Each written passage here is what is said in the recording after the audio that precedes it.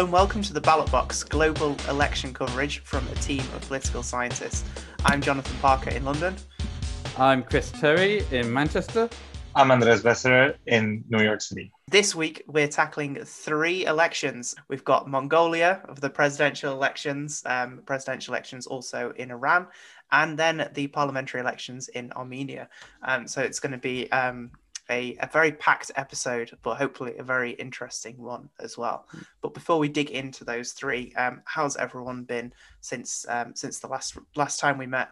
I've been having fun in New York City, seeing all the advertisements and campaigning for the New York City mayor's primary, the Democratic primary, of which we will definitely have to talk about. Yes. It's been fascinating seeing that here in the city. How about you, Chris? Yeah, for those who don't know, listening in, Andreas has just moved from Mexico to New York, so that's why. Back again. I am very good. I had a lovely holiday in the northeast of England over the last week. Started off in New York, went up to Newcastle, and went across into the Scottish border briefly to see some seals. And went to Lindisfarne, Holy Island, and had a lovely time in the northeast. Highly recommend it. I've never been that far northeast in England before because I grew up on the south coast. But yes, highly recommend it to any British listeners thinking about a staycation, given that we're probably not going to be able to travel abroad this summer.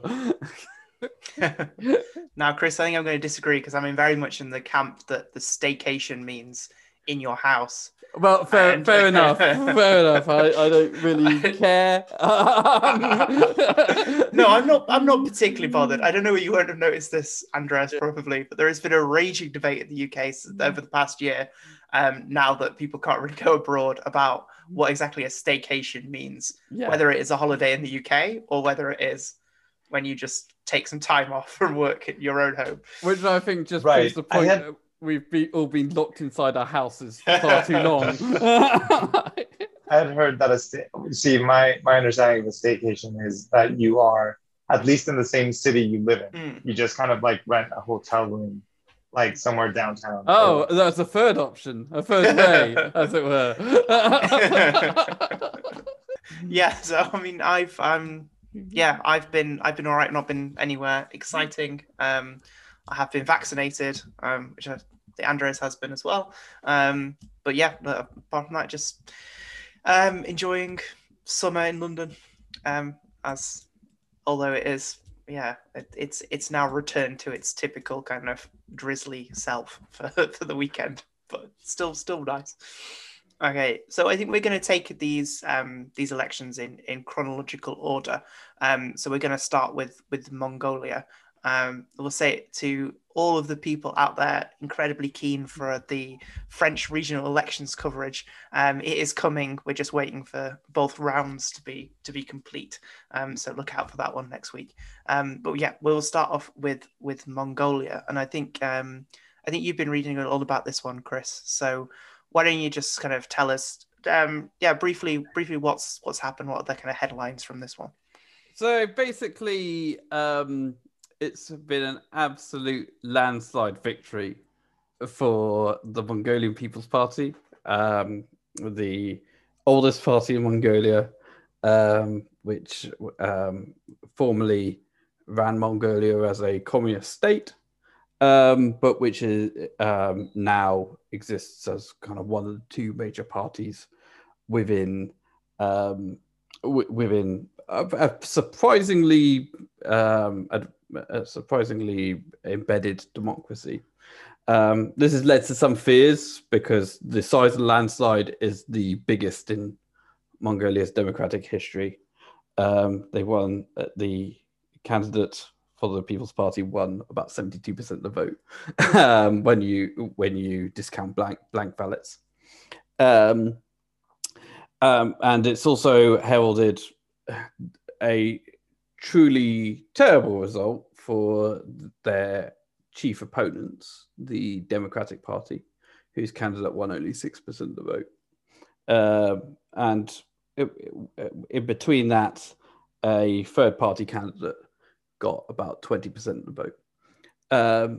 So it seems that party system change may be afoot in Mongolia.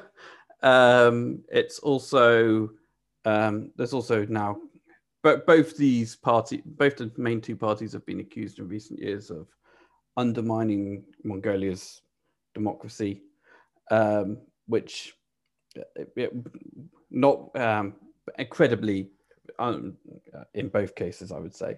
So yeah, there's some fears about kind of potential authoritarianism coming down the line, which I think are probably overstated given the nature of these two parties. As we normally do on the ballot box, we'll start by going over what the constitutional setup is.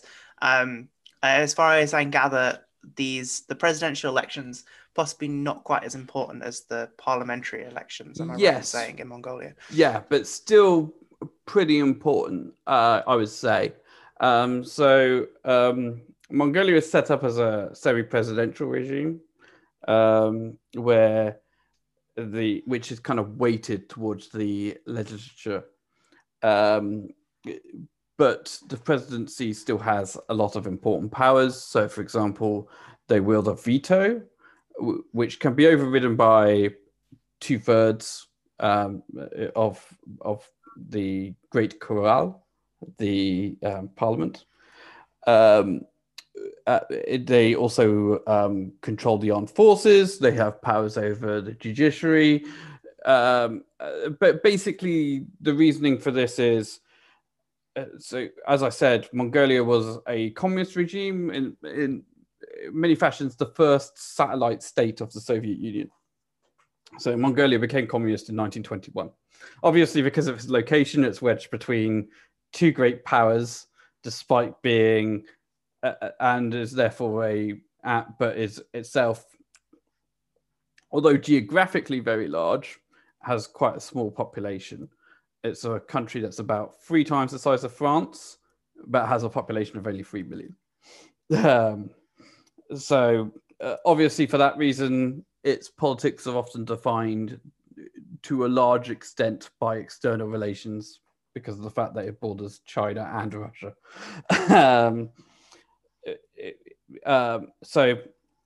The communist regime was in many ways seen as kind of a puppet state. They had kind of a very centralized regime into a couple of particular figures who were often very slavishly loyal to the Soviet Union. And for that reason, Mongolians generally see the communist regime not as a period of party rule, so much as a period of kind of one-man dictatorship. So the Mongolian constitution was set up with a kind of design of creating a number of veto players within the system to stop there from being one-person rule, basically on the logic that one person could become too loyal to one of the neighboring states. It could become a puppet very easily. So obviously that meant a rejection of presidentialism, but it also meant a rejection of pure parliamentarism on the basis that, obviously, as we know, pure parliamentary regimes can become dominated by one figure as well. So hence you've got this system which is where the parliament is very powerful, but the president has a number of kind of veto functions to act as a check on the system overall. So yeah, that's kind of telling about why this moment where one party seems to be consolidating all power behind it is suddenly causing some fears amongst outside observers and some people within Mongolia as well. Mongolia is sometimes thought as a democratic exception, or yes, given its geography and other conditions. Do you want to talk a little bit about that? Yeah, I think that would also be really interesting for listeners. Because basically Mongolia is a kind of deviant case in that it basically runs against most democratization theory. Like Mongolia, when it became independent, when the communist regime fell, was a country that was very poor. The average earnings were only about $500 a year. It had a fairly high literacy rate, but the economy was not modernized in many ways. I mean, it's still a country, for example, where around a quarter of people are still nomadic herders. It's got a very sizable number of resources, albeit those have been exploited particularly over the last 10, 20 years. It's experiencing a resource boom right now, but that was not so much a major part of the economy then. It's also geographically distant from other democracies. It's not, one of the kind of, when we explain why, for example, Romania is a democracy, which also has a lot of similar features, we say, one of the reasons is because it's close to other democracies, and that allows for kind of democratic contagion.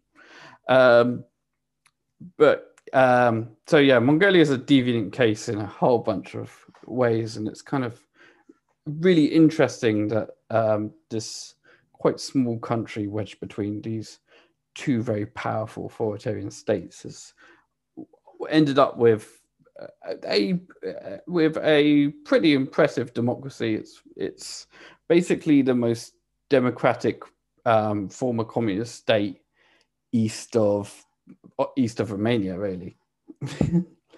I often sometimes wonder whether it is partially because of that position of being wedged between the two sort of great autocratic powers has meant that it's been able to survive as a democracy, because they both kind of have this sort of thing of like, well, neither of us will have it in a sort of way, and so that neither of them kind of operate undue influence over it, because of Russia and China having this kind of strange, well, they're not sort of being allies, but at the same time obviously having some small level of competition that they prefer the status quo on that.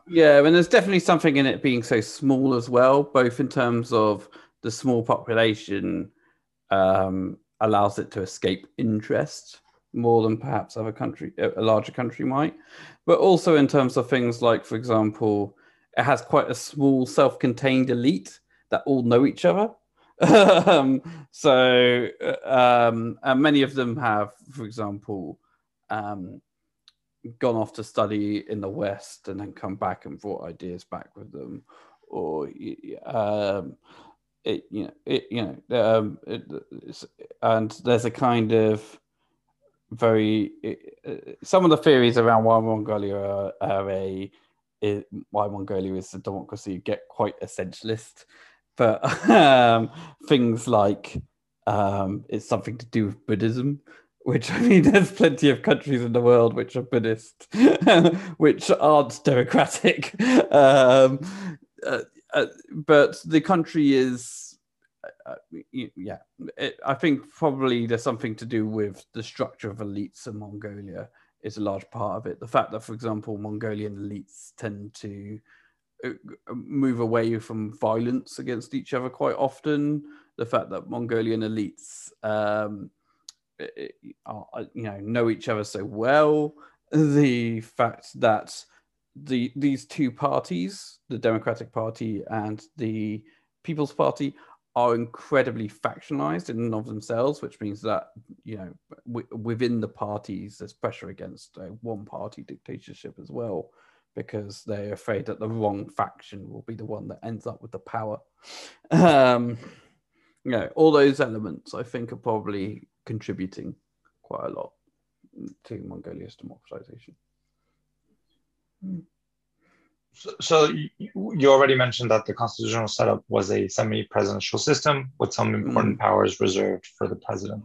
Yes. And in your notes, I have the advantage of peeking into the brilliant mind of Chris Terry through reading his notes. You link the constitutional choice of a semi-presidential system to the recent history of Mongolia, and I thought that was really fascinating. And maybe you want to share that. I mean, I kind of briefly alluded to this earlier, but yes, I think basically the fear of one man, power concentrating in one man, has caused that choice. But both in terms of dismissing a presidential model where obviously one man would be the system, and a parliamentary system where countries like the UK, for example, are very aware that parliamentary democracy does not necessarily mean that things don't become focused into the hands of one person. Particularly because Mongolia has tended to have very majoritarian electoral systems. Right now, it's a bloc voting system, and the People's Party controls a sizable supermajority within the legislature. So that factionalization within the parties is certainly acting as a check upon them. So yeah, who are these the two main? I mean, we've referenced them several times already, but maybe useful just going quickly over who what the two main parties are, because that's another feature of Mongolia, is that it does have a reasonably neat sort of two-party system in some ways. Yes, I know there are other players, but two main ones definitely, and quite deep parties as well. Like they have fairly sizable memberships for a country of its size as well. So they are certainly institutionalized in ways that are unusual. So as I said, the People's Party, previously known as the People's Revolutionary Party, is the former communist party of Mongolia. Now professes itself to be a social democratic party, and ideologically, particularly after the fall of communism, it did act very much as a social democratic party in some ways. It certainly professed a large amount of concern with the poor. It has quite a lot of support in rural areas in particular, typically. But it's a kind of but has been seen to move to the center, and from an early period, it was quite pragmatic. So, for example, it won the first elections after multi-party elections were introduced. But unlike some post-communist parties in Europe, for instance, for example, in Romania and Bulgaria, they actually went pretty hard on privatization pretty early on, and real kind of reforms to the economy to move towards a more capitalist model. In part, this is because of the role of foreign aid in Mongolia, which is quite a major element of politics in that period. But yes, and unless then the Democratic Party, on the other hand, is a party that is essentially formed out of a mix of elements. So it actually congealed into a party officially quite late. It was originally a kind of coalition of parties, but most of those are to do with most of those were coming out of the protest movements, were protesting against communism in the 1990s. Their former leader and the president before president before last was one of the major protesters in the 1990 protests against the communist regime. But it's a very broad party, even more so than the People's Party, which is itself quite factionalized. It's been described as being more of a clientelist party than a programmatic party because of how broad and factionalized it is.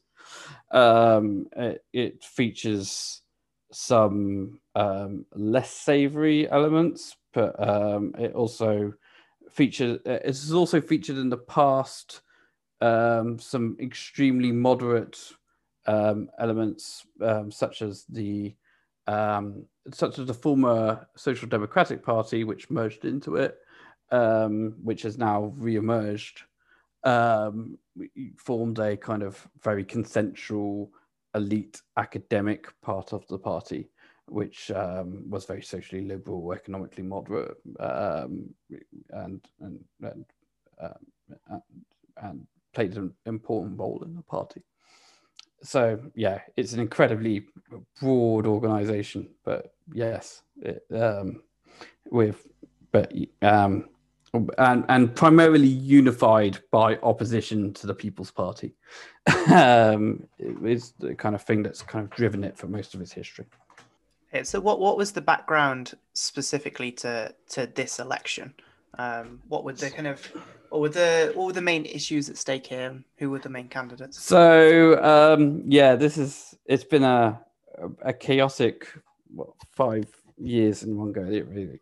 So 2016, the People's Party won a landslide victory, and so it looked like the Democratic Party was really on the back foot. And then surprisingly, they won the 2017 elections, the 2017 presidential election, with a very controversial president who's been compared to Trump and to Putin, very macho populist president who's a former wrestler. He was very controversial within the party itself. His predecessor as president distanced himself from him, and he then claimed in the election campaign that he and the People's Party were teaming up to undermine him and defeat him as part of a conspiracy. All sorts of lovely stuff. A real delightful guy. So he won surprisingly against the kind of splintered opposition in 2017. Also because the People's Party candidate was associated with corruption. In office, he and the parliamentary majority for the People's Party have had a kind of odd relationship in that, so for example, the People's Party passed a bunch of a change to anti-corruption laws, which made it so that the president could fire judges and anti-corruption investigators, which is an odd thing to give to your opponent, and it's certainly an element of the fact that both these parties and the president have been mired in corruption to some extent. Interestingly, the Democratic Party actually opposed this, and it seems that there was a lot of deal making between the president and the People's Party. But then coming off the back of that, we then also had a reversal in that the People's Party forced through, using its parliamentary supermajority, which is veto-proof, a constitutional change which weakened the president's powers in other areas, made it so that he could only serve one term, but that term would be 6 years rather than 4 years. So the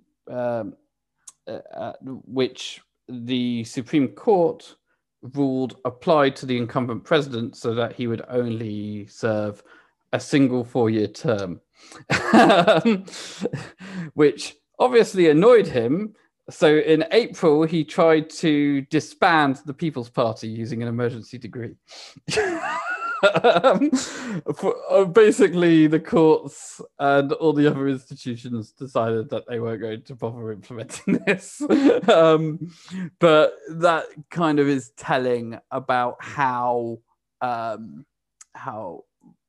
things had gotten.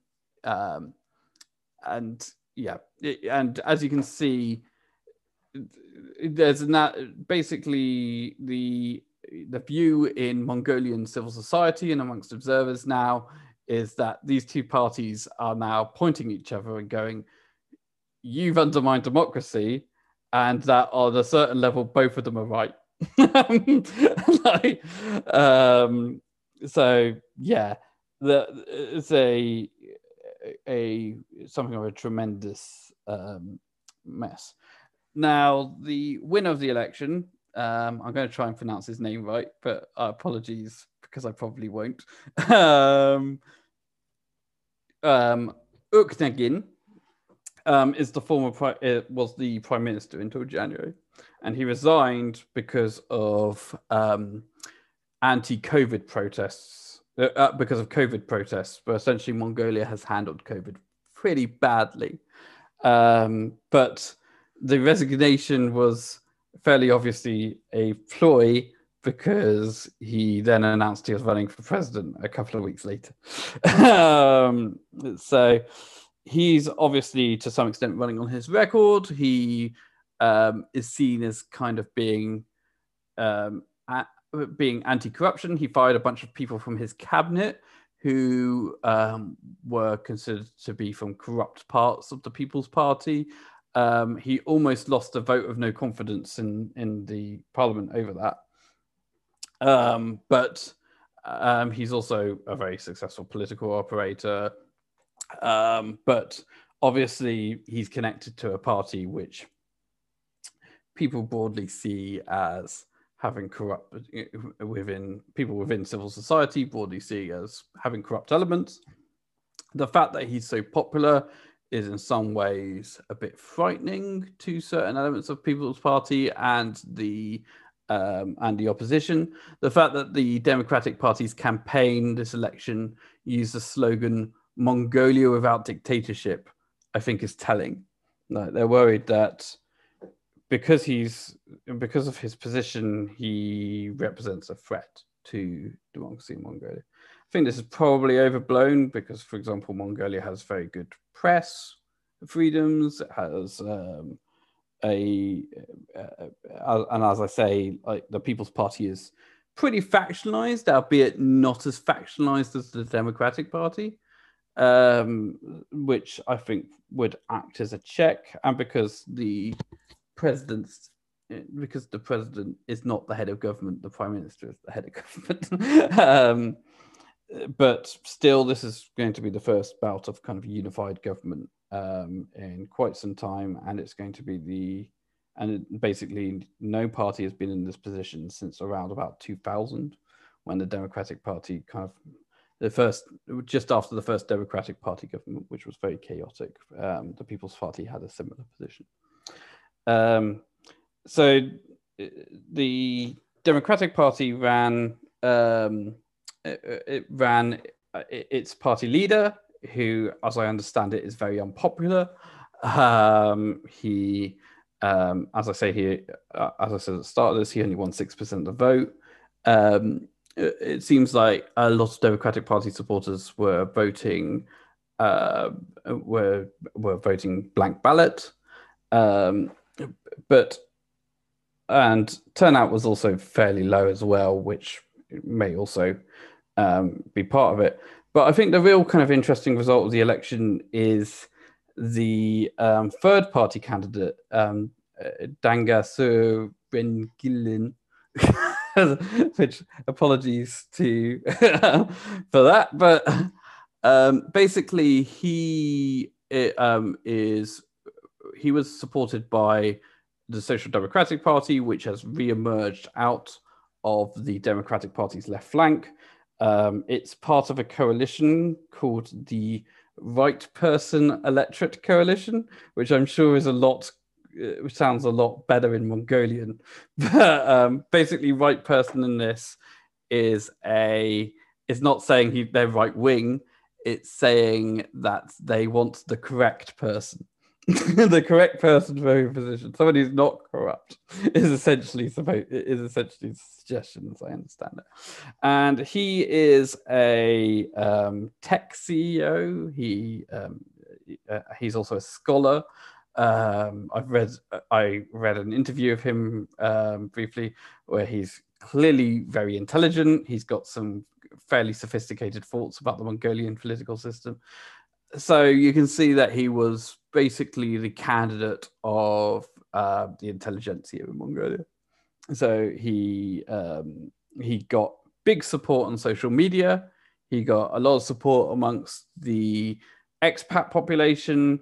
He got and he also did pretty well in the cities, particularly Ulaanbaatar. So he won 20.3% of the vote. So presumably that's where a lot of Democratic Party votes went. And I kind of wonder if this potentially represents party system change in Mongolia, whether after having this, whether the Democratic Party has now kind of run out of steam, the party's remaining factions are too embittered by infighting, whether this bout of kind of Trumpian, of kind of populist, whether having a populist president from the party has damaged the party permanently, or it may just be a blip, and the party kind of may like put itself back together again. And having this division between on the centre right, if it continues, is going to be a major problem for the opposition to the People's Party. So they're going to have to work out something.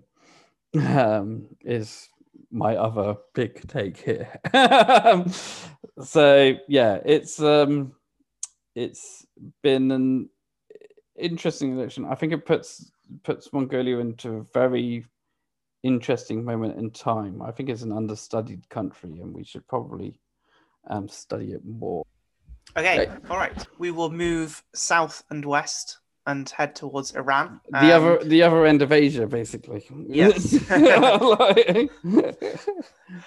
So yeah, and this one, I don't think we'll spend quite as long as the other two on it, because as everyone will probably be abundantly aware, this is not happening in a democratic context. But it's worth mentioning because Iran has such a kind of interesting institutional design, which is fairly unique among authoritarian systems. These elections were to the presidency, which is one of Iran's kind of democratic institutions, but democratic in inverted commas. Yes, quote unquote democratic institutions, yes. But yeah, as they called them, as is called in Iran, there is the democratic institutions, and then there is a whole set of kind of more religious institutions as well, which provide some oversight, I guess, over the functioning of the democratic institutions. So what was I don't know, do you want to go for this as well, Chris? Give a shot at explaining how this all works. So yeah, do you want to start with headlines, or shall I start with talking about the bizarre system? Maybe we can cover the bizarre system and then just the results very quickly after. Okay. So Iran is very weird. But basically, after the Islamic Revolution, you have as Jonathan said, a series of institutions which are clerically based. The most powerful of which is the supreme leader, who is currently Ayatollah Khomeini, who supreme leader has a number of very strong powers. He can issue decrees, which can have huge weight within the political system, has control over the judiciary, the armed forces. The supreme leader also appoints half of the Guardian Council, which is an incredibly powerful institution because it vets and vetoes candidates for office. So, for example, in this election, around more than 600 candidates applied to run in the election. 7 passed through the Guardian Council, and 3 of those withdrew. Many of those people are people of very high standing, who are very, very large name, people who would presumably be potentially able to gather large numbers of votes, including possibly the most popular candidate, the former president Mahmoud Ahmadinejad, who in contexts like Iran, it's hard to know how much to trust polling, but there was polling beforehand which suggested he was the most popular candidate. Yes,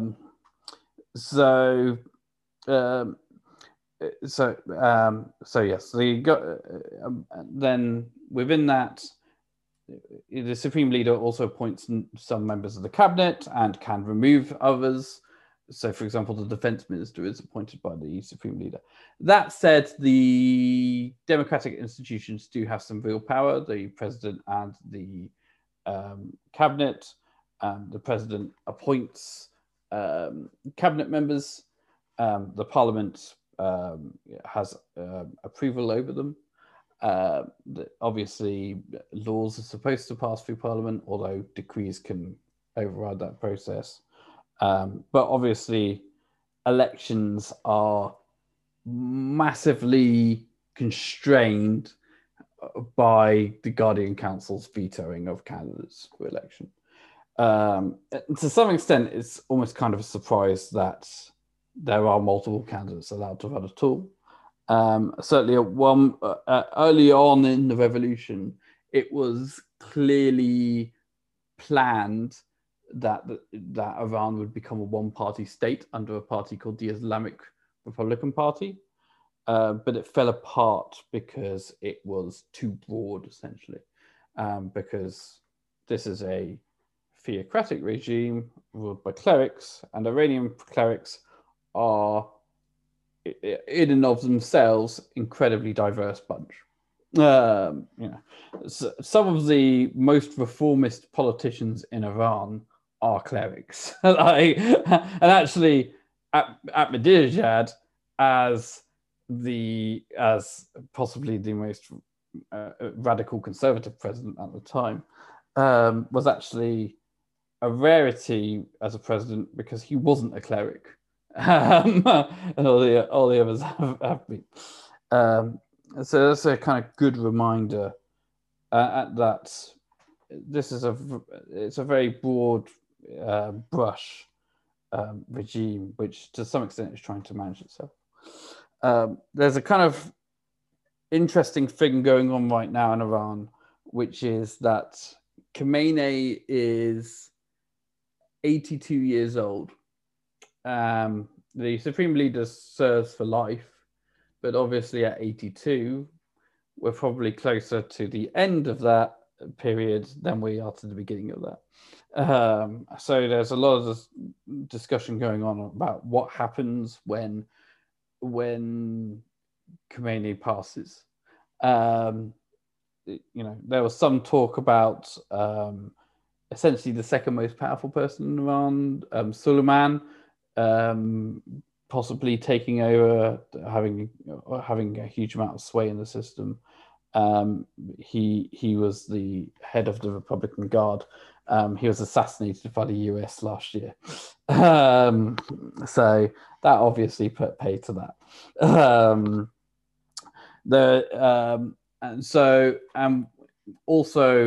We also now have a period where Khomeini seems to be trying to institutionalize his power more. He seems to be the Guardian Council has upped its vetoing of candidates and has only one reformist was, for example, allowed to run in this election, who was a very weak reformist. The Guardian Council was also very active in the last parliamentary elections, even by their usual standards. And the candidate who has won here is a Khomeini protege, so it's probably worth it. So it's probably the case that he's basically gotten what he wanted. So yeah.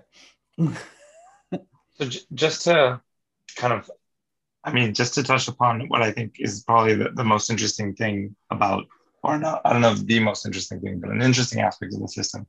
And the reason why we're talking about it today is that citizens actually do get to elect in fairly competitive elections the president, the parliament, and the assembly of experts. Yes. But the choice of candidates is limited by a series of unelected institutions headed by the Supreme Leader, Khamenei. But there's like so so citizens do actually, I mean, votes do matter, right? They just don't Yes. matter in a way that's determinate. Like and of course we should reference the fact that the election in 2009 was credibly accused of being rigged, which of course unleashed the Green Movement, which many people will probably remember the gigantic protests that happened that year. But broadly speaking, there is some exchange of actual views in elections, and there is some degree of competition. It's just competition that is obviously very much limited within what the Guardian Council and what Khomeini will allow. Yeah. This is a great moment to kind of reflect on an idea that's well captured by an expert on the Middle East called Lisa Anderson, who wrote an essay on how political science tends to see varieties in democracy, but then see all authoritarianism as basically a black box that's kind of all works in the same way. And she says that that's a kind of way of being pre-Copernican, in the sense of this, it's kind of the wrong paradigm, and no matter how much resources or brain power you throw at a wrong paradigm, it just won't come up with like interesting or kind of like scientifically valid truths, right? So she said we have to start thinking of authoritarianism as a really varied, under that umbrella there's really varied systems, and Iran's quite like and I would say and I would say increasingly varied systems as well. Like most authoritarian regimes in the world are now, to some extent, pretending to be a democracy. I would say, like if you think about like Russia is an obvious example, and that's a kind of fairly prototypical example in that there are multiple political parties. Right. There are clearly elections happening, but they are to some extent rigged. Right. Yeah. Rigged or limited in their scope, like they're being constrained such that the vote is not determinant of the direction of the country takes. But it's still, I was speaking to a really brilliant Iranian student in my program, and she said that one of the functions that elections have in Iran is they do create the possibility of limiting political conflict. So political conflict happens in campaigns, and then is kind of like, the polls allow for competing factions within, factions who are still loyal to the Iranian revolution, but they might have different like policy views or slightly different ideological views within this tent of the Iranian revolution. Going to the polls helps limit, not allow, limits conflict prevents conflicts from spilling over onto the streets. And so different factions can resolve their disputes through having, through elections. Yeah, absolutely. And this is kind of an interesting thing now of since 1997, Iran elected its first kind of truly reformist president in Khatami. And Khatami was generally at the end of his term considered to be something of a failure, because he was obviously hemmed in by the system. And then they elected Ahmadinejad with, everything that came with him. And then, the Green Revolution happened. So they elected a moderate with support of the reformists in Rouhani. And then once again, Rouhani has ended up in the end being seen as a kind of disappointment and and certainly we can see elements of kind of clear alienation in this election. He's term limited for this election, but obviously the mark of kind of all the stuff that's being balled up in his presidency has kind of come out in terms of, for example, low turnout. There's a very high number of blank ballots, so yeah, I think it's clearly the case that that while that's true to some extent, it's also the case that the supreme leader is using elections to try and get the kind of endpoint that he wants at any given point. Yeah, just one final thing about that. And I mean, I really like Jennifer Gandhi's work on authoritarian institutions, and her point is that if there's a degree, if authoritarian regimes are able to successfully integrate elections within very constrained bounds, they tend to last longer. They tend to be more stable authoritarian systems than ones that aren't able to integrate elections.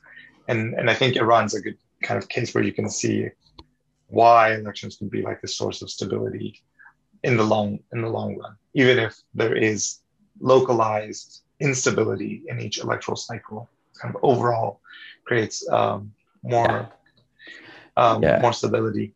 And obviously, like, these elections wouldn't be considered democratic because they're highly vetted from the beginning. So like it wouldn't fulfill Jaworski's notion of like elected offices, which are kind of like truly representative of a degree of like political supply, right? The political supply is highly constrained. Yeah. Yeah, but there's an obvious input into the system from people. Albeit, I think this election may be an interesting case of, like, I mean, the turnout is below 50%, which is the first time that's ever happened in an Iranian election. The 14.4 million blank ballots were cast. So what was that? Right, I might check that again. What did I get? So 14.4% blank ballots are cast. About 4 million blank ballots in total, which means that blank ballots actually came second before any of the opposition candidates to the winner.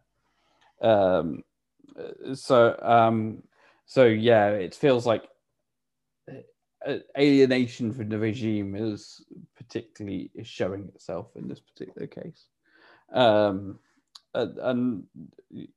that seems to be in part because Khamenei was clearly very much desiring to get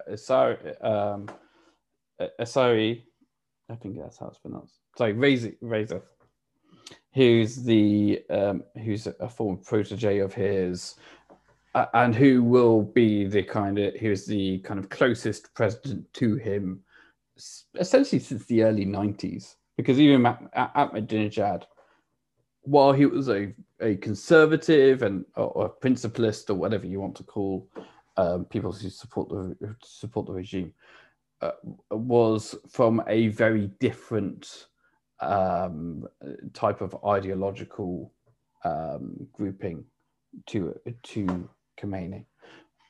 So my sense of this is in some way is that Khomeini is trying to consolidate power so that he can prepare for what comes next, whatever that is. Possibly make constitutional changes to try and keep the Islamic Republic going.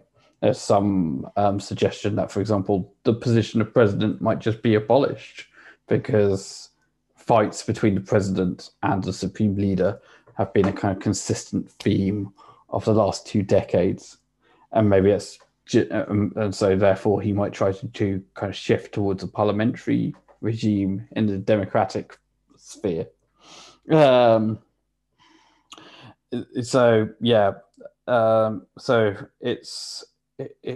it'll be interesting watching what happens to Iran in terms of regime type over the next presidential term.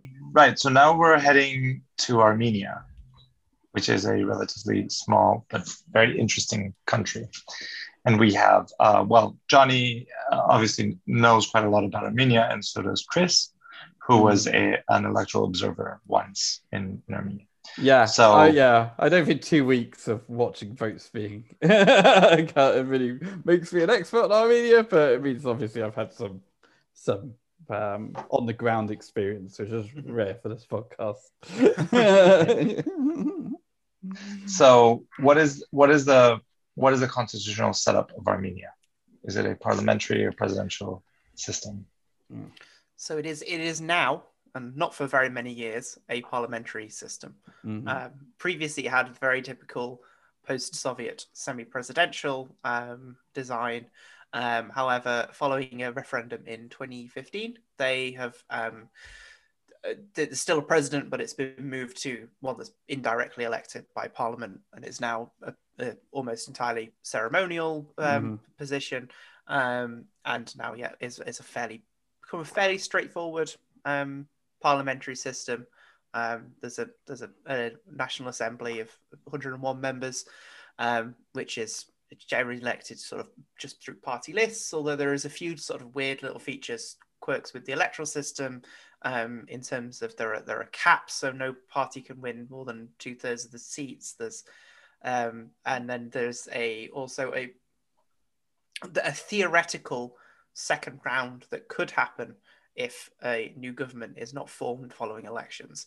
They will hold a round between the top two parties to give them a bonus seats to make a majority. But yeah, and you say theoretical because that hasn't happened since the 2015 referendum. It hasn't happened because I think that stipulation was only introduced for this election, actually. So because last time the Civil Contract Party won 72% of the vote and got that number of seats.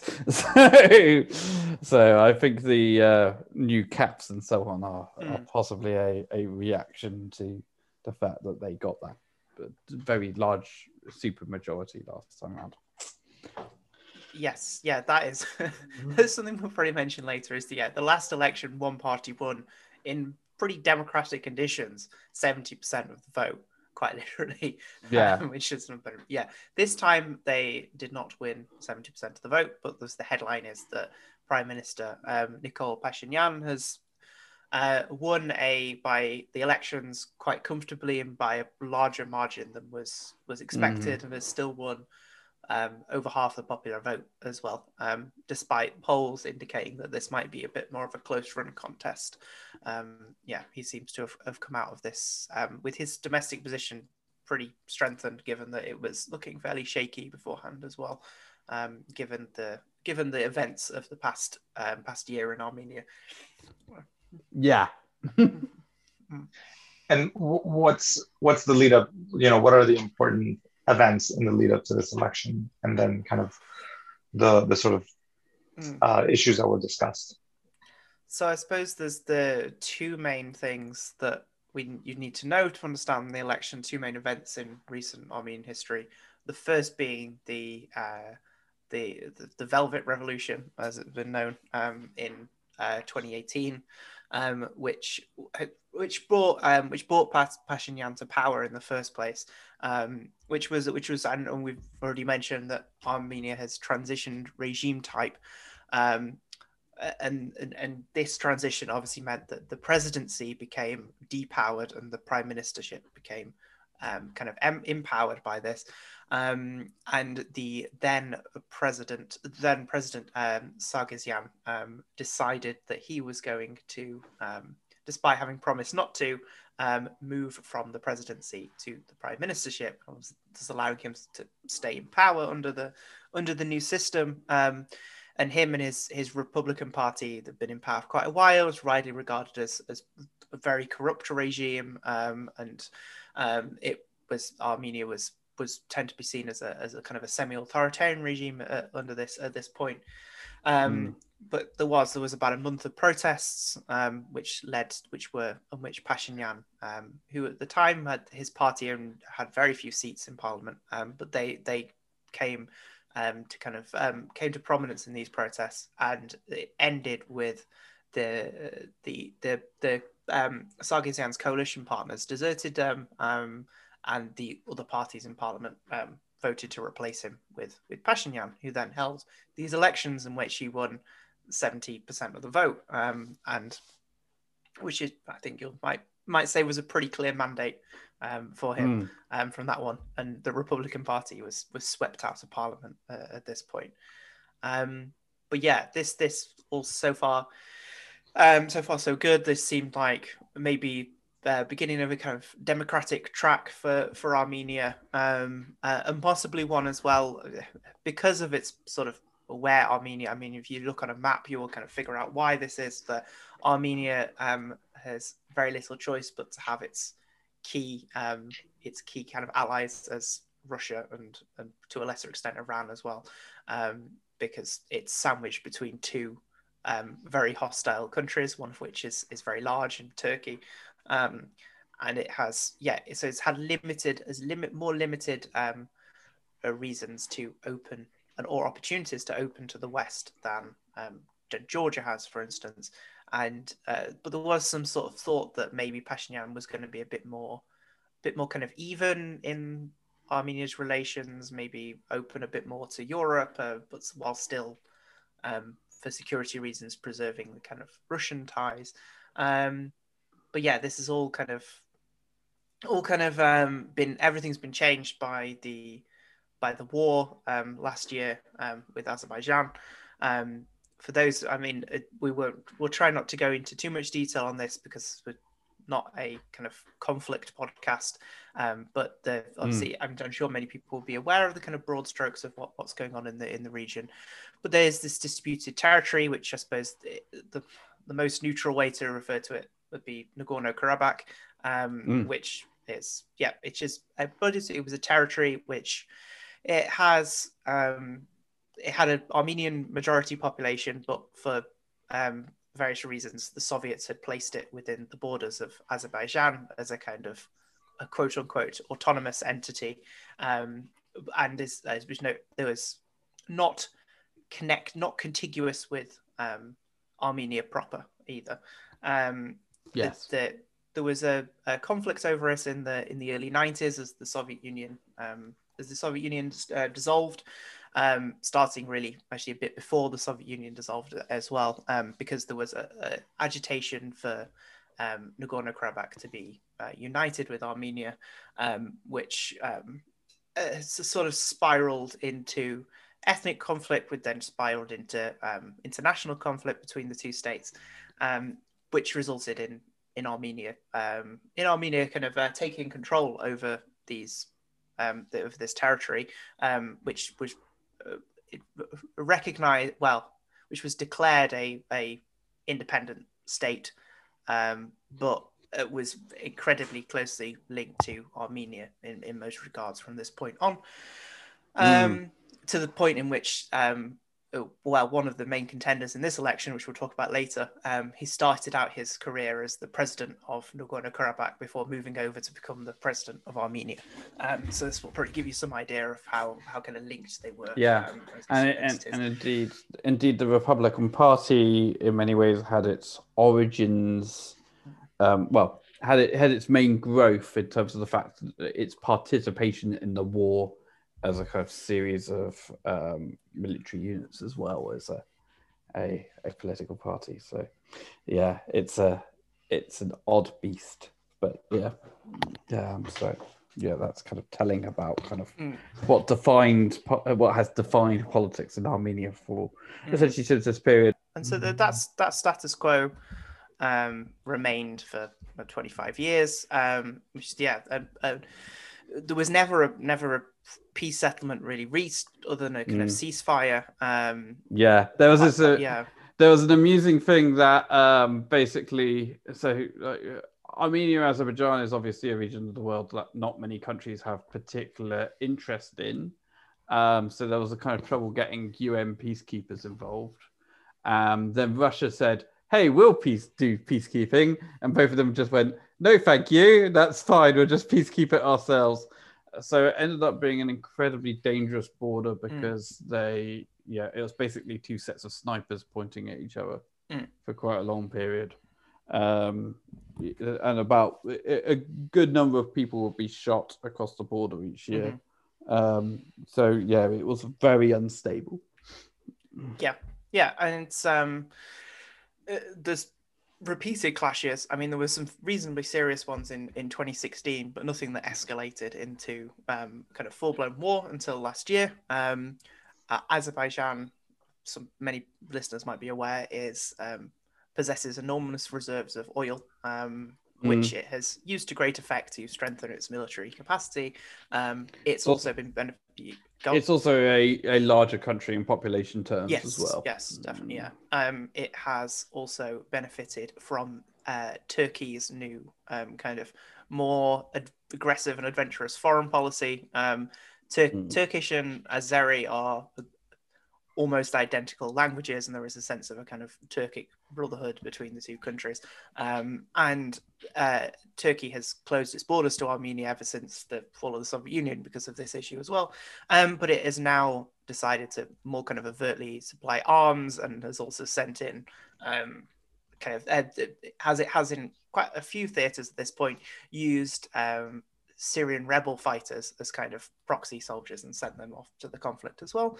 This has allowed Azerbaijan to launch a kind of an invasion last year, a largely successful one, which has meant that Armenia has lost control over most of the territory that it held prior to the war, and the link between the two, between Armenia and Nagorno-Karabakh, is now controlled by the final arrival of these Russian peacekeepers who now are in the region. Russia has helped kind of broker a new ceasefire, which is very much more on Azerbaijan's terms.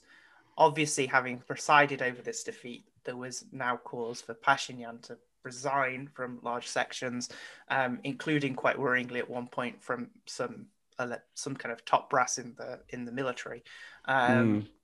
And there was protests on the street. There was counter protests by Pashinyan as well, who still retained a lot of support from this, especially because the alternative seemed to be returned to the kind of corrupt kind of oligarchic rule which had preceded it as well.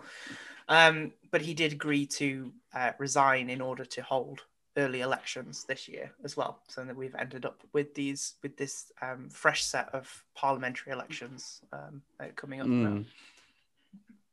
Fascinating. So just to kind of recap very quickly, within the period of the parliamentary system in Armenia, so since the 2015 referendum, we have the 2018 Velvet Revolution, where Pashinyan's party has a prominent role in protests that kind of changes and therefore leads to like a great victory of Pashinyan. But then a war occurs against Azerbaijan that forces Pashinyan to resign early and hold elections.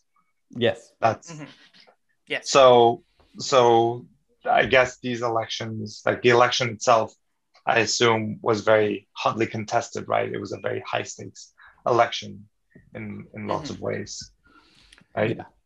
Yeah, and at least it is definitely so. It appeared from the polling and stuff as well, which seems to suggest that there was forces emerging which could potentially topple Pashinyan. So yeah, this election was really weird in that basically everyone who had governed Armenia since independence threw their hat into the ring in this. So we had all of the former presidents led to varying degrees of success or were heavily involved in new kind of electoral coalitions which competed in this election. The largest one being this very inventively named Armenia Alliance, which was kind of formed to support Robert Kocharan, apologies if I'm not pronouncing that right, who was the president of Armenia in the late 90s and early 2000s, who was before that the president of Nagorno-Karabakh, and had this kind of, he'd been heavily involved in the first war and had this reputation as being very kind of tough on security and someone who could and sort of, they played to very sort of strong nationalist themes, also quite reasonably like pro-Russian themes as well. Arguing this kind of like, because I think there is some feeling among some in Armenia that Pashinyan's very very slight turn away from Russia has perhaps cost them valuable Russian support when they needed it in the conflict as well. And that is he's teamed up with a couple of parties. One of the most notable is the Armenian Revolutionary Federation, which is an incredibly old party, which dates back from the kind of Ottoman period in Armenian history. This obviously pre-genocide served briefly in Ottoman governments as well.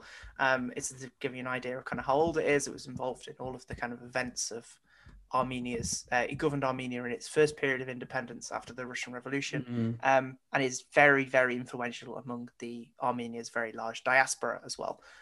So this party holds seats in the Lebanese parliament as well, where other countries where there's large Armenian populations. It's also very active, including in the US as well, and has had it's emerged as it's never achieved great electoral success in modern Armenian history, but has always been a kind of minor presence as well.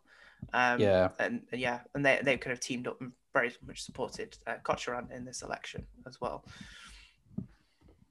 Yep. And how were this is kind of like the chessboard of this particular election, and how did the results turn out?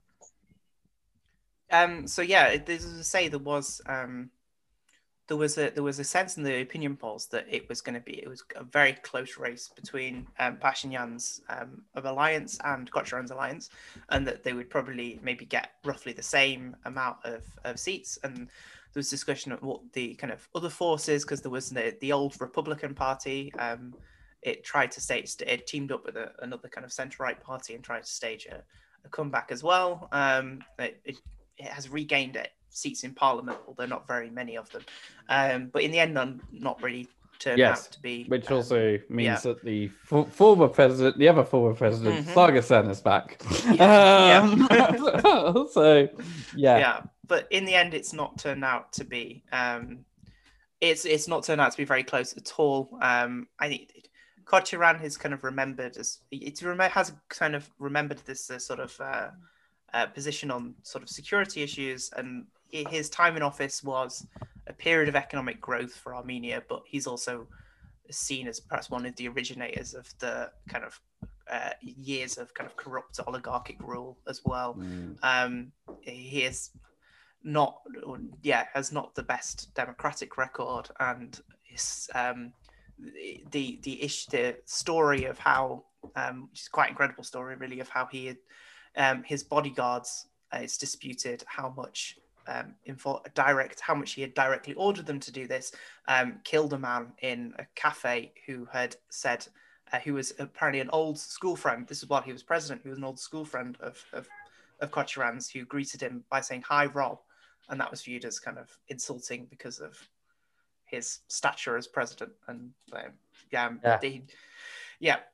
so that this still kind of clouds his character, and was obviously his kind of security credentials not enough to persuade voters that he was ready for a comeback.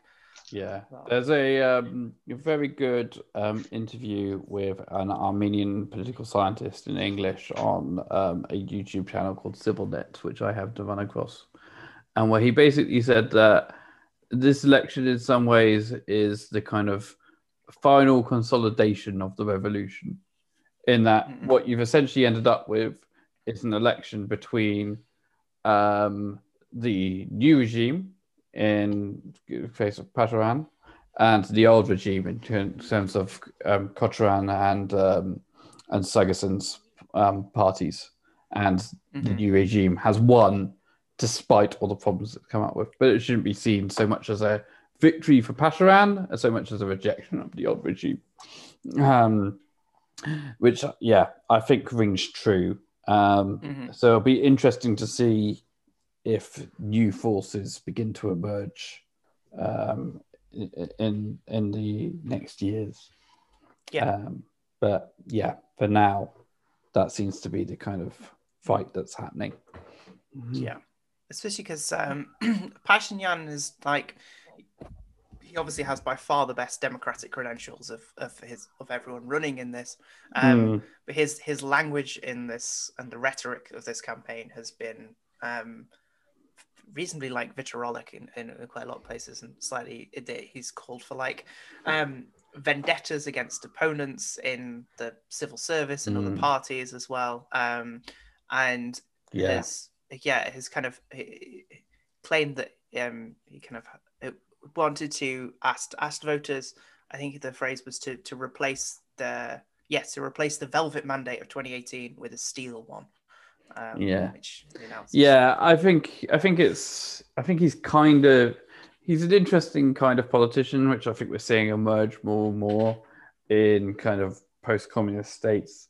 Essentially a kind of liberal populist, someone who is very vitriolic against the traditional elite, and that has dominated since the fall of communism, but whose kind of primary goals are essentially liberal ones. It's a kind of interesting mix. And it kind of makes sense given the kinds of countries that, like a country like Armenia, like populists frequently exploit language which is very vitriolic against regime types, suggests that the elites are out of touch or, working for their own interests. Arguably in a country like Armenia, that's true. So you can kind of see how that works out. And, his support is very working class, it's very rural, which is one of the proposed reasons why the polling might have missed how much support he would get in the end. So, all that kind of makes sense in a certain level. One of the interesting things that I see, just quickly glancing at the results, is that despite being a PR closed list system, which is and I guess districts of regular size districts, the seats are, the proportion of votes versus seats is kind of it doesn't have such a close correspondence, and I guess that's because of the 5% threshold, right? There's 6 parties, and so civil contract got 54% of the vote, but 72% of the 72 seats, which in 101 parliament is about 72%, right? Armenia Alliance got 21% of votes and then 27 seats. I'm guessing this is because several, three of the parties didn't reach the threshold, and therefore the allocation of seats is based on the 3 parties that did pass the threshold, right? So, and a couple of them narrowly missed out as well. There were 9 parties that gained over 1% of the vote, which didn't pass the threshold. Including this Prosperous Armenia, which was been represented in Parliament for quite a long time. To the point, it used to be one of the in kind of the pre-Velvet Revolution days was one of the larger parties, although also something of a kind of oligarchs party.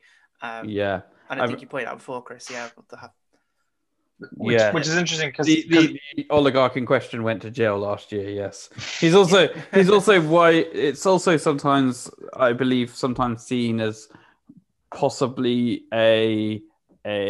possibly actually connected to Kucheran himself, in terms of the oligarch in question was also one of his business partners.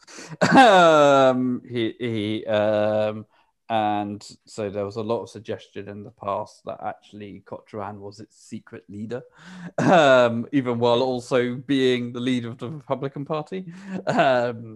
So that's the kind of thing that can happen in these kinds of regimes, as Russian parties.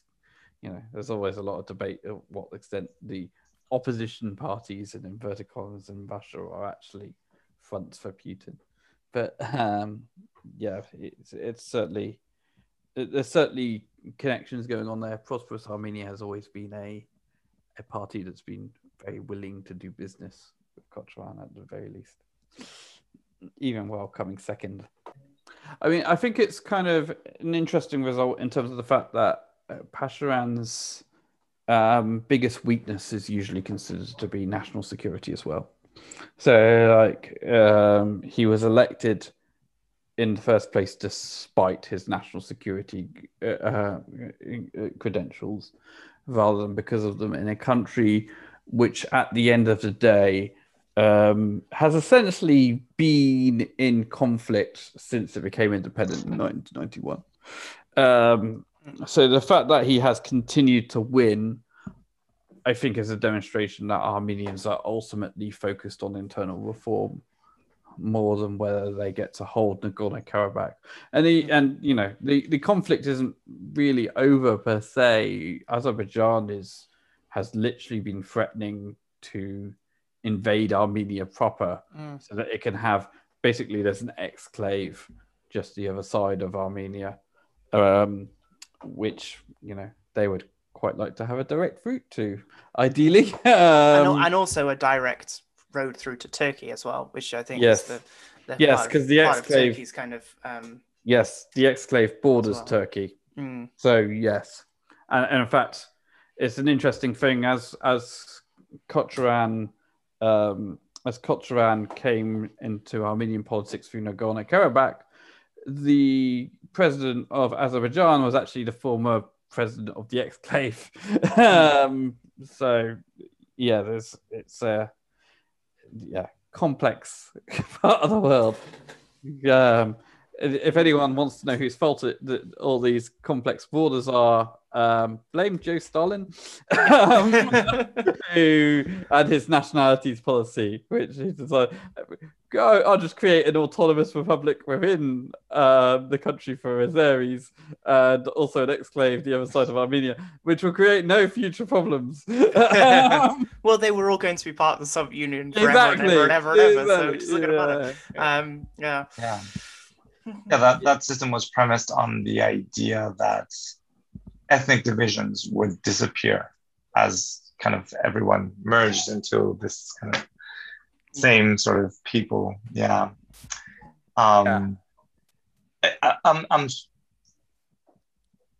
think having listened to you and the little I've read from Armenia, kind of pushes me towards thinking, how can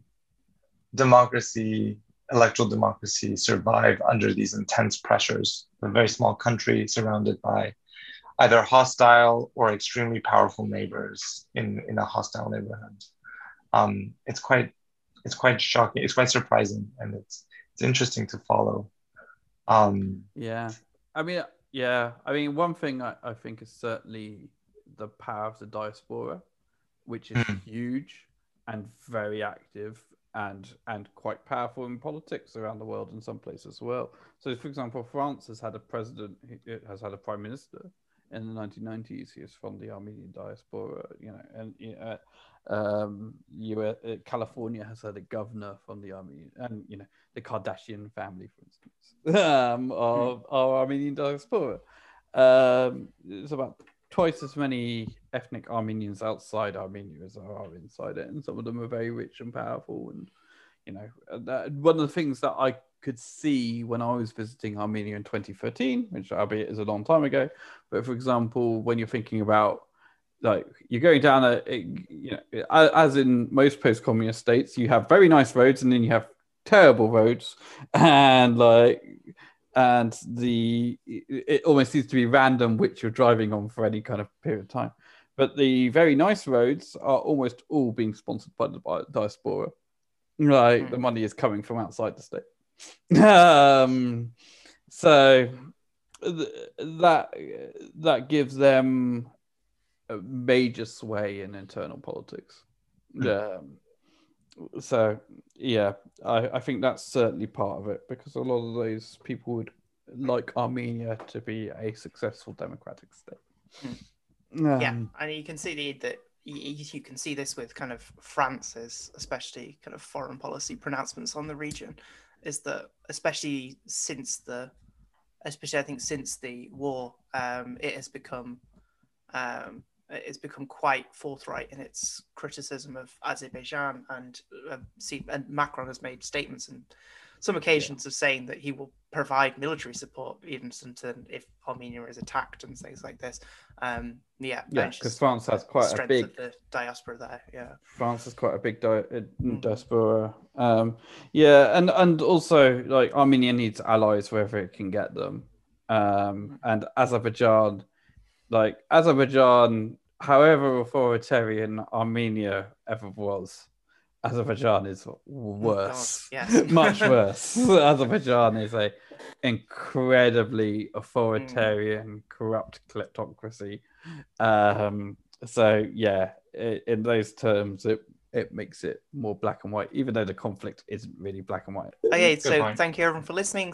Join us next week where we'll be talking about the French regional elections, with a kind of probably a special focus on Corsica, I think, and the New York Democratic primary, and lots of loody things about alternative vote, ranked choice voting, instant runoff voting, whatever the hell you want to call it. We'll be explaining it to you next week.